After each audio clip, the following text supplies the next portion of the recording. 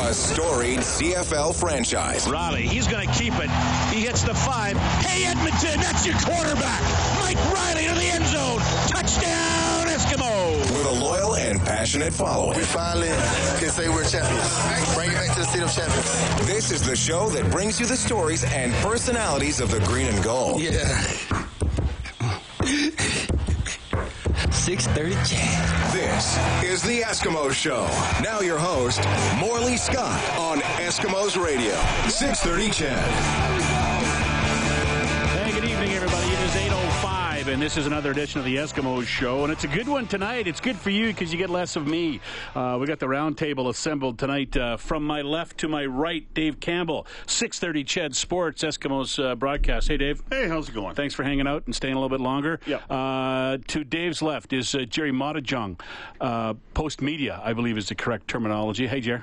Thanks for having me on. My pleasure. And Blake Dermott, Eskimo, former Eskimo, Grey Cup champion. Not a former Grey Cup champion, because once you win a Grey Cup, you're always a Grey Cup champion. He joins us as well. Hey, Blake. How you doing? I'm good. How's the school season going? You guys are almost done. You're just telling me you had a pretty good game last night? Yeah, we had a pretty good game last night. It was we lost again, but we had some big strides. We took some big strides with our young team. It's all about the future. It is. It's all about the future, right? All right. Eskimos lose in Vancouver to the BC Lions on Saturday night. First off, Blake, give me your first take, your impressions of that football game, and a game that, and we talked a lot post-game with Coach Jason Moss and a couple of players. The bye week seemed to hit them, seemed to take their legs away, especially early on. Yeah, well, when you only play three quarters, it's tough to win a game, and you know, they started out really slow. They've had a history of that over the last couple of years, but this was coming off a bye. I think we all anticipated that they would be fresh and ready to go, and with a home playoff date in sight, it would have been a better performance, but they just really struggled out of the gate. Yeah, clearly, Jerry, wrong time to come up short, because there was a lot on the line in that game. It pretty much, they still can't finish second, but they need rainbows, lollipops, and a whole bunch of different things to go their way. It was really bad timing, as you mentioned, because the same weekend we see the Golden Bears go 7 overtimes. These guys can barely put together a half in a game, which was too bad. And we hadn't really seen them get run over on the ground like that in quite a while. So it was surprising all around for me. Yeah, Dave, that's a good point, Jerry. I mean, the running game, BC's the best running team in the league, and they proved it. Well, I think it allowed BC to get comfortable offensively right from the get-go. They established Jeremiah Johnson, which is what they were not able to do back on September 23rd against the Eskimos. And really, 3 games out of the 4 prior to the game on Saturday, the Lions were struggling in the run department, but they established it early, and I think that allowed them to stay on the field. I mean, they had a drive over 7 minutes and then another drive over 6 minutes. And as far as the Eskimos are concerned, not on the field long enough to establish anything in the first half. Only 5 points scored.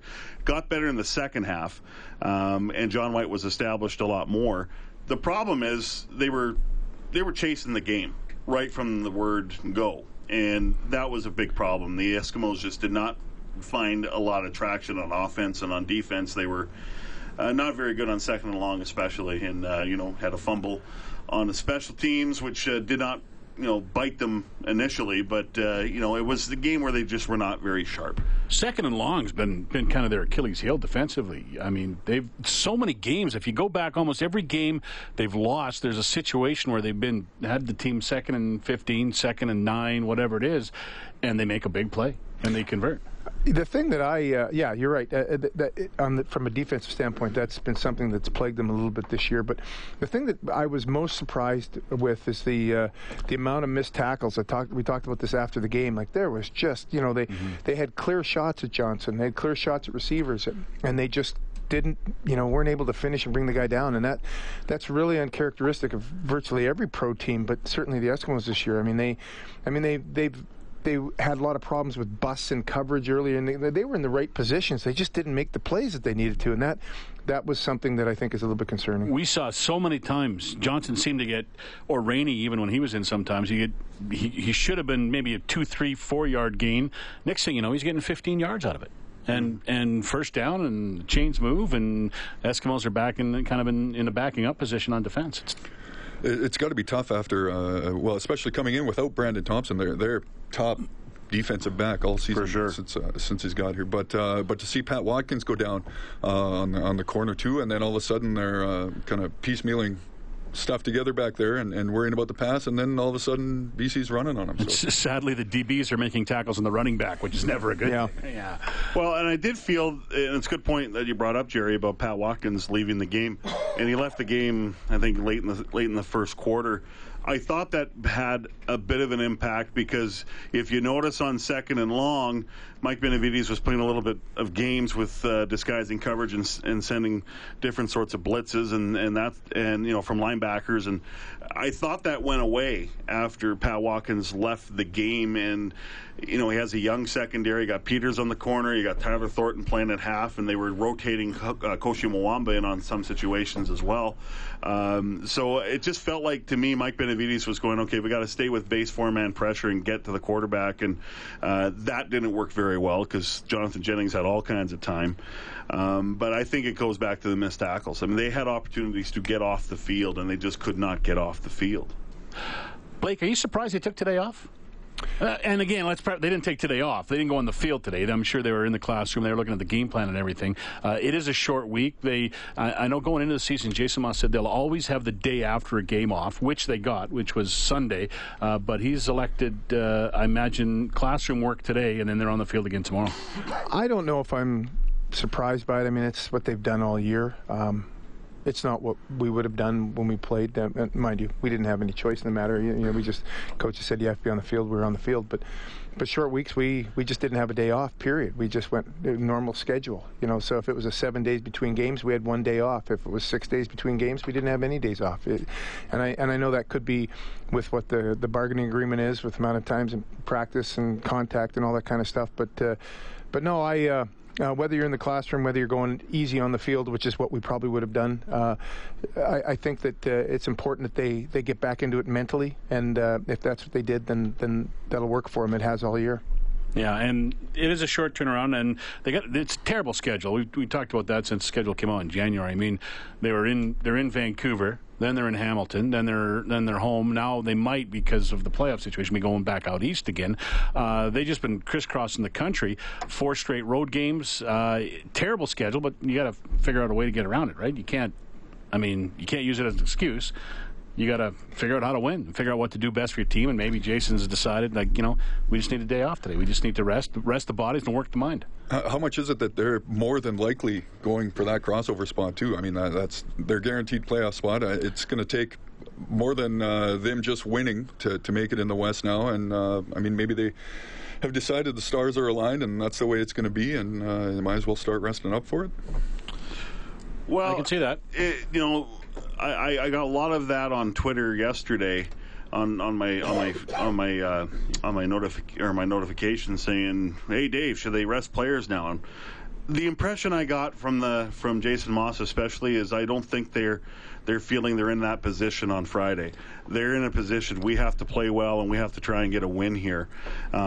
Depending what happens after the weekend, because they could be. I mean, the scenario is this: they cross over officially if the Eskimos lose or Winnipeg beats the Red Blacks on Saturday. So their fate could be sealed as early as Friday or Saturday, or who knows? Maybe there's a chance they could finish third too. But I think they got to get through Friday, and I think Friday is not a critical game necessarily, but I think it's a very important game for this team to try and get a win and get some good feelings going into the playoffs.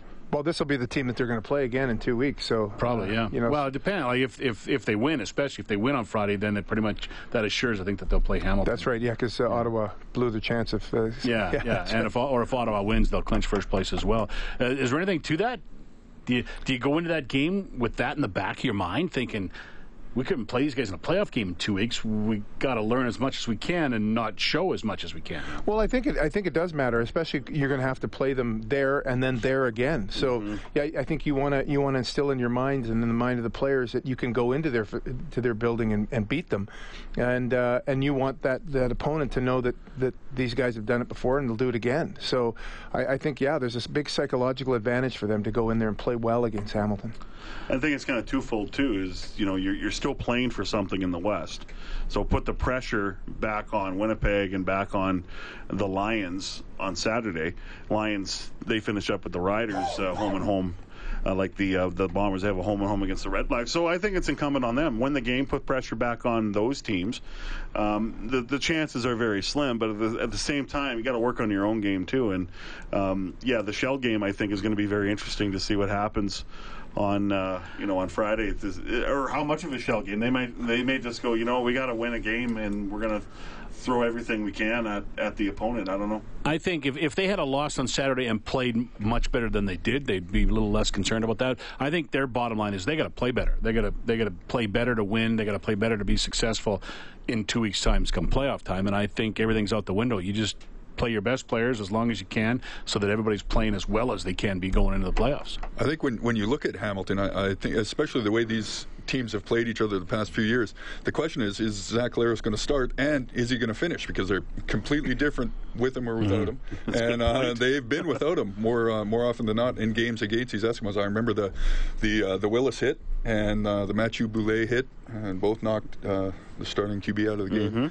And the Es took full advantage. So it's going to be interesting to see. Well, maybe if Collaros plays, they won't have to worry about going up against CFL record holders. Yeah. Well, that's what I was going to say. I mean, you look at the record against Collaros in the last couple of years. I think it's probably been a winning record. I mean, as you mentioned, you got knocked out of the game a couple of years ago, and then Masoli comes in and sets a record. And they played last year. They played against Collaros, and I think that was when Riley had the 49-yard passing game, and they still won that game. So in Hamilton, yeah. So I don't know if Collaros is the jinx like Trevor Harris is in Ottawa. So there's always weird games in Hamilton. It goes back to when you played, Blake. There's been weird games, whether it was Ivor Wynn, and there's been a couple of weird games the Eskimos have been involved with the last 2 years at Tim Hortons Field. Always something strange happens in Hamilton. How many stories can you tell? It is an interesting place. Ivor Wynn, Tim Hortons is better now because it's a better field, but everybody hated playing at Ivor Wynn, right? Yeah. Because it's just it was a dump. It had character. That's a nice way to say it. I remember my first time there with the Eskimos. Dwayne Mandrusiak took me in the dressing room, and I remember saying, "Is that smell what I think it is?" And he said, "Yep." And then he showed me. He says, "Come over and see this," and it's the bathroom stalls. And at Ivor Wynn Stadium, inside the visitors' dressing room, there's the toilets. And if you sit on the toilet and open up the door to the stall and the door to the dressing room, you're looking right through the uprights at the end of the field, and you can watch the whole game sitting on the can. It's I'm like, are you kidding me? This is professional football? Best seat in the house. I did get a great picture there, I'll tell you that. But it is no more, that's for sure. Eskimos will be heading to Tim Hortons Field in Hamilton on Friday. 3:30 for the pregame show here on 6:30. Chad, 5 o'clock for the kickoff. I'm Morley Scott. Dave Campbell, Blake Dermott from our football team is in here, as well as Jerry Mottajon from Post Media. We're going to kick it around for another 40 minutes or so here on the Eskimo Show on 630 CHED. You're listening to the Eskimo Show on Eskimos Radio, 630 CHED.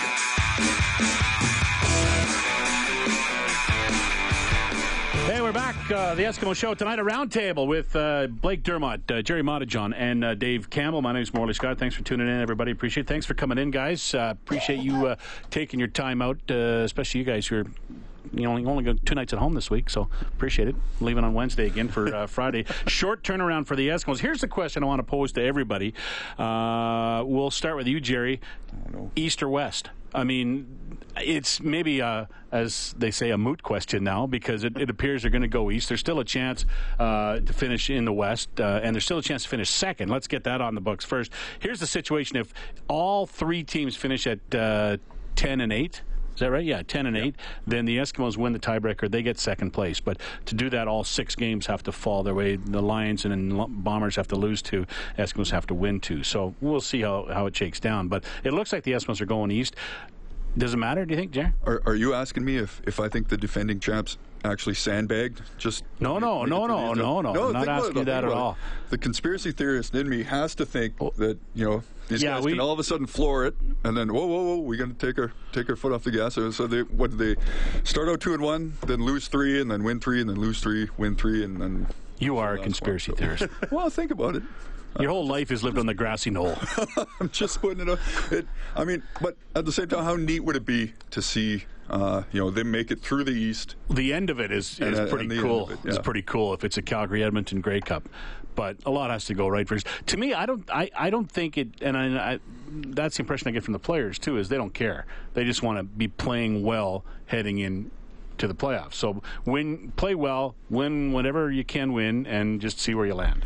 First of all, I wouldn't say Jerry lived his life on the grassy knoll with that toque and that beard and that ratty shirt. He looked like he lived under a bridge. Mom, I need bail money. Under a bridge. I forgot what the question was. East or West? I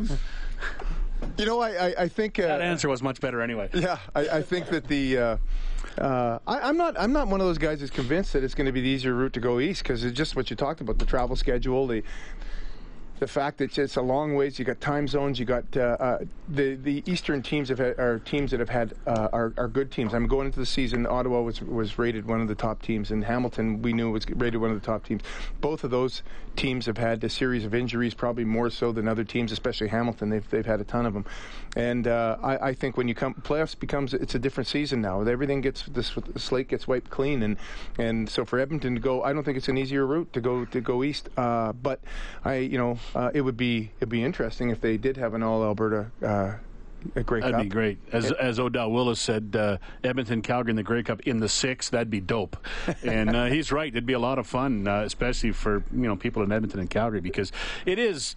I think it's the best rivalry. It's the biggest rivalry. It's probably the longest rivalry in the CFL. And they can never play in the Grey Cup unless somebody goes the other way. And if anyone's going to do it, it's going to be the year where nobody's going to finish 500 in the East. But I don't know. It's tough though. That's a lot. That's a lot of flights. I mean, you got to fly to Hamilton, fly home, fly to Ottawa, fly home, fly to Toronto. Yeah, and they're cozy in their beds. Unless you stay out there after the Eastern Final, I don't know. Which they won't. Oh, East Final, you mean? After the East Final. Yeah. I I would go if you win the semifinal, you come home, you load up, and you say, okay, we're going to Ottawa now, and if we win, we're going straight to Toronto, and we're going to jump because you go Wednesday anyway, right? Or Tuesday night. So. Well, and that's probably that would probably be logistically a smart way to do it. But the danger is that, I mean, when you're going in to play a playoff game, especially something like that, if they make it to the East Final, you don't want them thinking about anything else. You don't want them focused on anything but that game. So if you're going to stay out there, you got to make sure everybody's packed for 2 weeks, and there's just that danger of somebody getting ahead of themselves, and then all of a sudden you're flying back with a full suitcase. Yeah, lots to go to before it's decided, though. Of course, 2 more games to go for the Eskimos. They'll be in Hamilton on Friday night, 3:30 pregame, 5 o'clock for the kickoff, and then that home game on November 5th against the Toronto Argonauts, which at one point looked like it was going to be a terrific game and maybe a game for that crossover spot, but the Argos continue to lose, so they're out of it now. So it's going to be a game of importance only for the Eskimos and for whoever wins the 50-50, which starts at $50,000 that night. By the way, you get a ticket, 50-50 ticket, just by buying a ticket to the game. So you'll get that first $20,000, get that going in. So that should be a good afternoon coming up on November 5th. Game before that, though, Friday night in Hamilton. And 2 weeks from now, we'll know who's playing who and in what division it will be in, and we'll, of course, sort it out as we go along. We're going to head to the newsroom now. Be back with more after the news. You're listening to The Eskimo Show on 630 CHED. This is The Eskimo Show with Morley Scott on Eskimos Radio, 630 CHED. And I got company in here tonight with me. Dave Campbell is stuck around. Jerry Mottejong from Post Media is in, and our very own Blake Dermott joins us as well. We were talking East or West before the break, and if there's an easier route or not, and I think we've generally decided there's not. Playoff games are hard to win no matter who you're playing. And how many times have we seen a team that didn't play well during the regular season come up and have a pretty good run at playoff time? And I think those Eastern teams, even though their records aren't very good, they're kind of scary, because if Collaros comes back, everybody's been banging the drum for Hamilton all year. They don't win much, but everyone says, oh, they're going to be a good team, they're going to be a good team. Collaros practiced today, looks like he's going to play Friday. That changes things a lot for them, and if they can get a guy or two back, because they've been pretty banged up health-wise, they might be a pretty good team and a pretty tough challenge. Look at what happened to Winnipeg. All of a sudden, they added one piece to the puzzle, and they were all of a sudden a good team. So, I mean, you can't overstate how much a QB means to a club. And you know the value of Zach Collaros to the Hamilton Tiger Cats. And, Jeremiah Masoli has, done some good things, but he is an enigma. I mean, one drive he looks like the worst quarterback that ever played, and the next drive several series he's passing the ball for 23 straight completions and sets the CFL record. But Zach Collaros is, when he's on and has the chemistry with his receivers and has the time to throw, he's dangerous. I mean, I think he was on his way to an MOP campaign last year. Then he got hurt the game in Edmonton and at Tim Hortons Field. And this year it's been, a tough go for him. And he definitely hasn't looked like the same Zach Collaros that we saw last year. He hasn't had many good performances. And then you look on the other side, that defense led by defensive coordinator Orlando Steinauer, they went through a lot of changes, and they haven't looked very good for most of the year. But what do they do against the Ottawa Redblacks? I mean, they looked horrible in the first half. They allow over 240 yards of offense, and then in the second half, they only allow 6 points. That includes overtime. So it looked a lot like the defense of last year. So they have experience, and that is something that is a valuable asset to have, and they have it. This is on the text line at 630. We've kind of already addressed this, but I'd love to know when we'll see James Franklin. He's not Mike Riley, but we're one vicious hit to our quarterback from being in real trouble. I'd like to see them knock the rust off Franklin just in case he's needed. That's from Mo the Diehard. Every starter's one vicious hit away from being knocked out. That doesn't mean you play backups at all times, right? Quarterbacks, I know, are a little different, but I don't see it happening. Maybe if it's guaranteed they're going to the East and their position or their playoff position is guaranteed into that final game, we might see Franklin maybe in the second half. We've only seen one pass attempt from both of the backups. Lynch's was off the bobbled field goal attempt, and Franklin's went, I believe, complete for -1 yard. So. Yeah, and he only got in because Riley got cut on the one hit in Ottawa. So I don't know. He's the quarterback, right, Blake? He plays, doesn't he? Yeah, quarterbacks don't want to come out.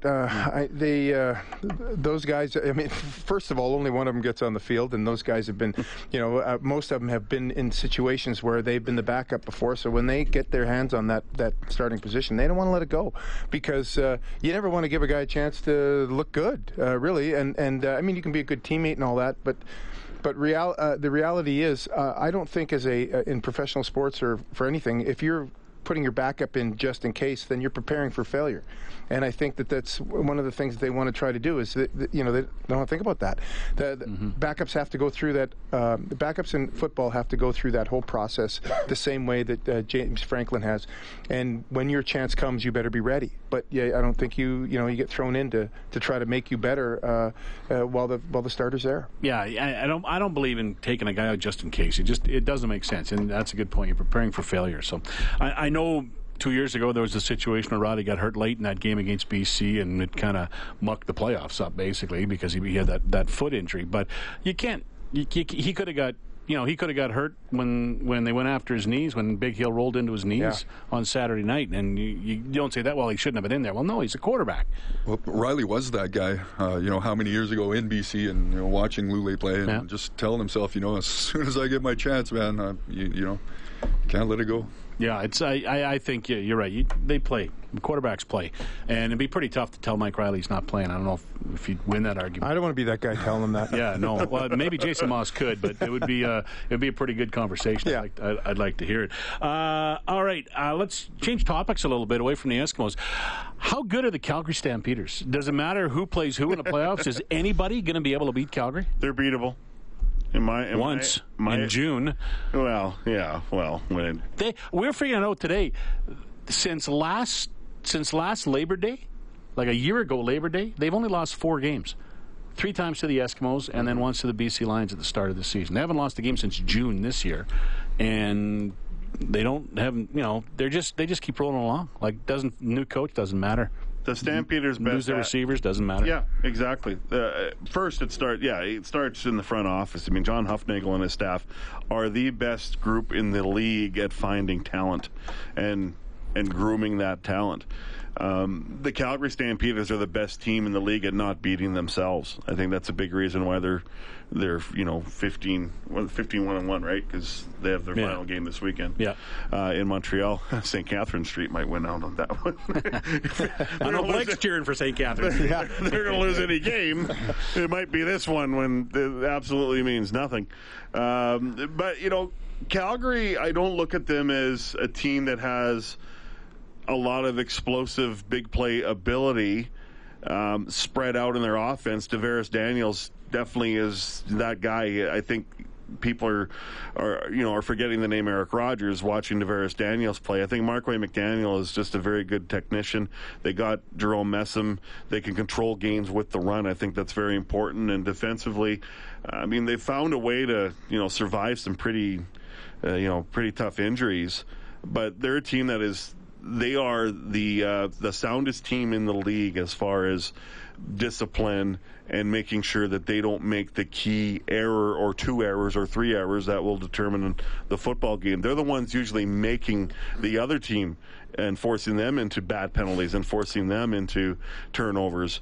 They're just so darn efficient. But you know what? They haven't faced a lot of adversity this year, too. They're also the number one team since Huffnagel arrived in 2008, as you mentioned, as just being able to plug and play. Every team goes through its fair share of injuries, sometimes most inopportune times, but how many games has Calgary won when they've had to all of a sudden plug 2 defensive linemen in on the O-line and still come out with it? It's incredible. You think about it. Sorry. Go ahead, Blake. I was going to say, very similar to that, the one thing that since Huffnagel has gotten there, the thing that Calgary has done such a nice job of is that they've taken players that, well, let's say journeymans, Markway McDaniel, and Messam. I mean, Messam's bounced around. He was cut by a team. And they've been able to fit within that system. They've been able to fit within whatever process or system that they've been able to devise, and they can pull. They haven't had to have wholesale changes either. They've been able to. You plug one good receiver, you lose one, you get another receiver, and everything's still the same. So. They've had that luxury, and every other team in the league has had to go through some, especially in the West, like Winnipeg and Edmonton rebuilding, and Saskatchewan rebuilding, and BC rebuilding. But Calgary hasn't had to do that. That's the point I was going to make. I mean, while Calgary's been finishing first or second every year, Saskatchewan's rebuilt, I think, twice. Edmonton's rebuilt twice. BC's rebuilt. You're right, and Calgary just keeps winning. They just keep putting their guys in, and they keep winning. And it's the great base they have. I mean, the coaching staff's been intact for a long, long time. Give or take a guy, a Rich Stubler moving in and moving out here and there. But for the most part, the coaching staff's been the same for a long time. And the way they operate's been the same for a long time. And if you don't fit the way they operate, you don't stay very long. And now I want to ask you, if they win their game in Montreal, they will tie the Eskimos record for most wins in a season at 16, have more points because they'll be 16-1-1. And so you guys in 89 were 16-2. Do the Eskimos get together and crack the champagne every time the last team is eliminated from getting 16 wins, like the Miami Dolphins do? I always wanted to ask you that. No, I don't think. Well, first of all, I don't know if any of us have had champagne in years, but probably a little bit stiffer. No, that never thought about that. But there's. We'll talk about it. I think. I mean, it was a pretty big deal. I remember when Calgary went 15-3 and we beat them in '93. We were really, we didn't want them to get to 16 because we were the only team that had ever done that. But I mean, this is they're a great organization and they're a good football team. I let them get 16-1-1 and then they'll lose in the Grey Cup game. That's your for the belief, Western right? Final. Yeah, I really gone on record already. I know with Reed about that. Yeah, I believe that they're going to come up against somebody. Something's going to happen. I just remember that 16-2 season, and even though we'd beaten Saskatchewan last game of the season, I don't know, it was 45-27 or something. We beat them, but we were there was a lot of guys that week just talking about, man, sooner or later we got to lose a game. Let's hope it's not this game, And once you get that in your head, I think guys had a tough time getting it out of their head. And I'm not saying that that's happening, but maybe I'm sending a little whammy down south on the QE2. But I just think that there is something about that. It's very difficult to continue to win. And look at the Pats a couple of years back.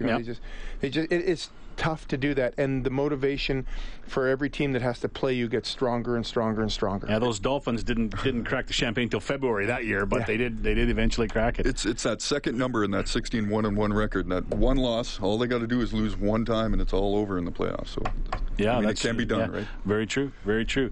All right, we're going to take a break. When we come back, MOP season is coming up. The voting for the teams is going to start soon, so we'll kick that around about the Eskimos and see what your thoughts are around the table about Eskimos' most outstanding players. That and more as we continue. It's the Eskimo Show on 6:30 CHED, 8:45 in the evening. You're listening to the Eskimo Show on Eskimos Radio, 6:30 CHED.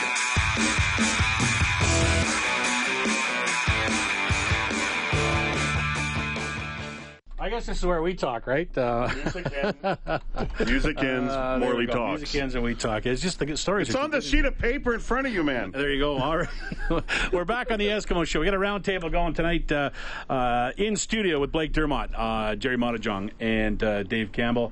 MOP season is coming up. The voting will begin, I think, you're the chapter chairman, aren't you, Dave? I don't know when it begins. Okay, well, you let us know. This week or next week. Okay, we'll start to vote for it. So I thought we'd just kick it around a little bit. The weird one for the Eskimos is Rookie of the Year because an Eskimos won that award the last 2 years. Not this year. But this year it's hard to pick a guy because there really hasn't been a rookie who's made an impact. Out of the guys on the list, Brandon Zylstra and Gary Peters are the only two guys who are really playing and on the line. Everybody else is pretty much either on the injured list or the practice roster, and hasn't been that big of a contributor yet. So we're just going to completely ignore Kenzel Doe. Well, he's on the practice roster. That's what I mean. He's a guy. I guess he's in the mix too. I mean, he did get a lot of yards this year, right? Well, I'll say this: I'm trying to think of which rookie had the biggest impact this year, which is really difficult. But I would say. To me, it's Brandon Zylstra. Brandon Zylstra. I mean, he's only played 4 games, I think. 4 games. Had a 100-yard game a week ago and a touchdown. I don't know. It's a tough call.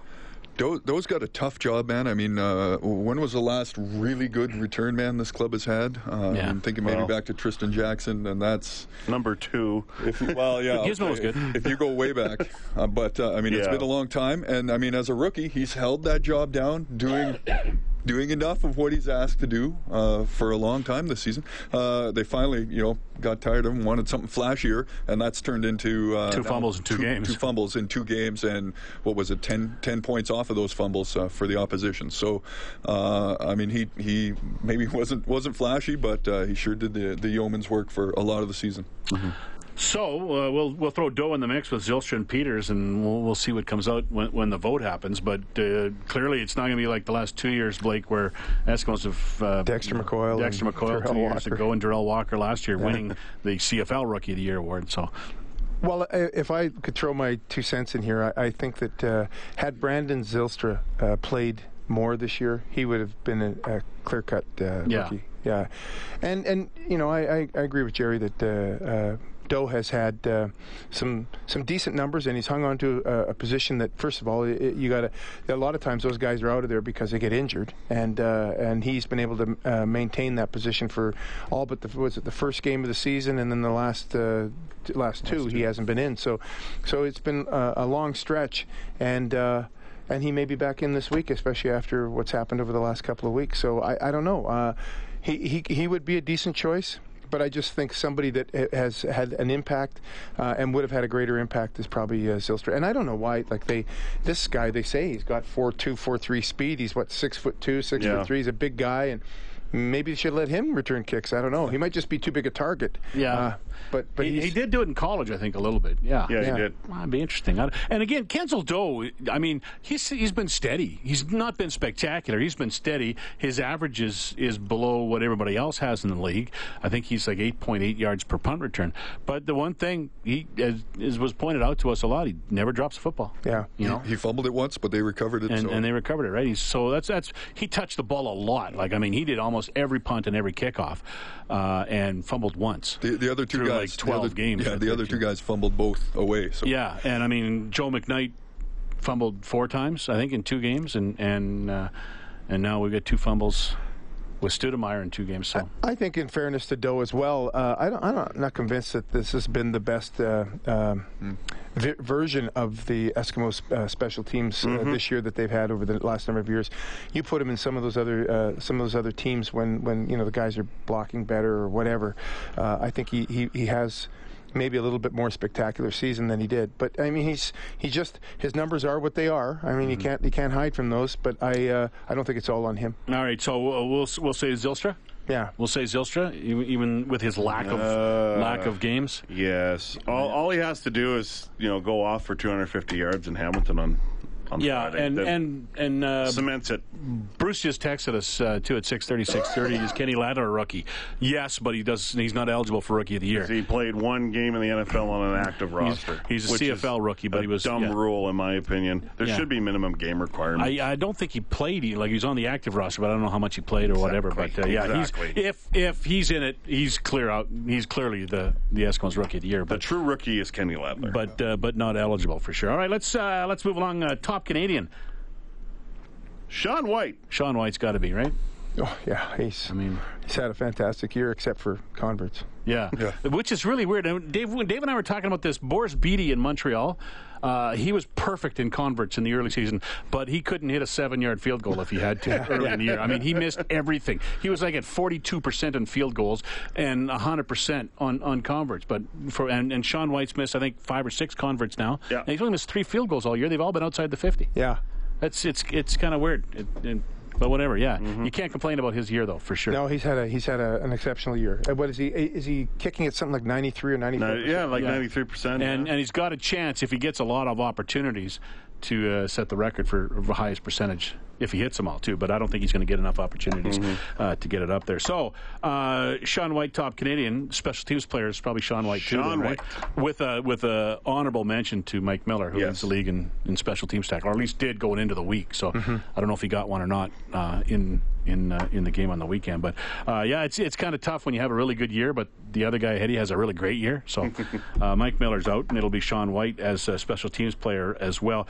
Defensive player of the year. This one's pretty interesting because there hasn't, to me, been a guy who, they've been good, but there hasn't been a guy who's really stood out, made a ton of tackles or made a ton of sacks. I'll go with Armando Seawell. Yeah, me too. Yeah, when an interior nose tackle is leading your team, 9 sacks, he's just had a great year. I apparently was wrong. There is a guy who stands out because he's my pick too, I guess. He has had a great year for sure. So he's an easy unanimous choice. No, you didn't ask me. Well, you nodded your head. It's radio, Dave. You got to talk. Go ahead. J.C. Sherritt. Really? Eh? Yep. Oh. 5 forced fumbles is. Yeah, leads the league in that department. And he's had a couple of picks, right? Yep. He's 3, been all over the field. Right. So Sewell, good choice, very good choice. But Sherritt's been, I think he's been all over the field in a good way. It's going to be tough going up against either one of those 2 linebackers in BC. Players, Elimimian's going to win it probably again, and Big Hill won't even get nominated because Elimimian won't get it, right? Well, I don't know how many tackles Elimimian had in the last game, but Big Hill hit 100, so there was 9 or 13 tackles between the two of them, a difference, and I don't know if Elimimian had a ton of tackles. I think he only had a couple up until really late in the game. Pretty quiet, So I mean, there's 2 games left. Big Hill could overtake him. Yeah, that's true. That'd be a tough vote then in Vancouver. MOP, we got like a minute here. Music's playing. So MOP, it's 2 choices, right? Yeah. It's Mike Riley or Darius Bowman. Michael Riley. Yeah, I would say Mike Riley. I think he still has that outside chance of hitting 6,000 yards, and doesn't matter. He's going to be going up against Bo Levi, and I think that's going to be a done deal. Jerry? Let's go with Riley. All right, me too. Unanimous choice. There you go, guys. Thanks for coming in. Appreciate your time tonight. That's it. We'll see what happens in Hamilton on Friday night. Blake, thanks for coming in. Appreciate it. Okay. Jerry Montajon from Post Media. We'll see you guys tomorrow. You will, Dave.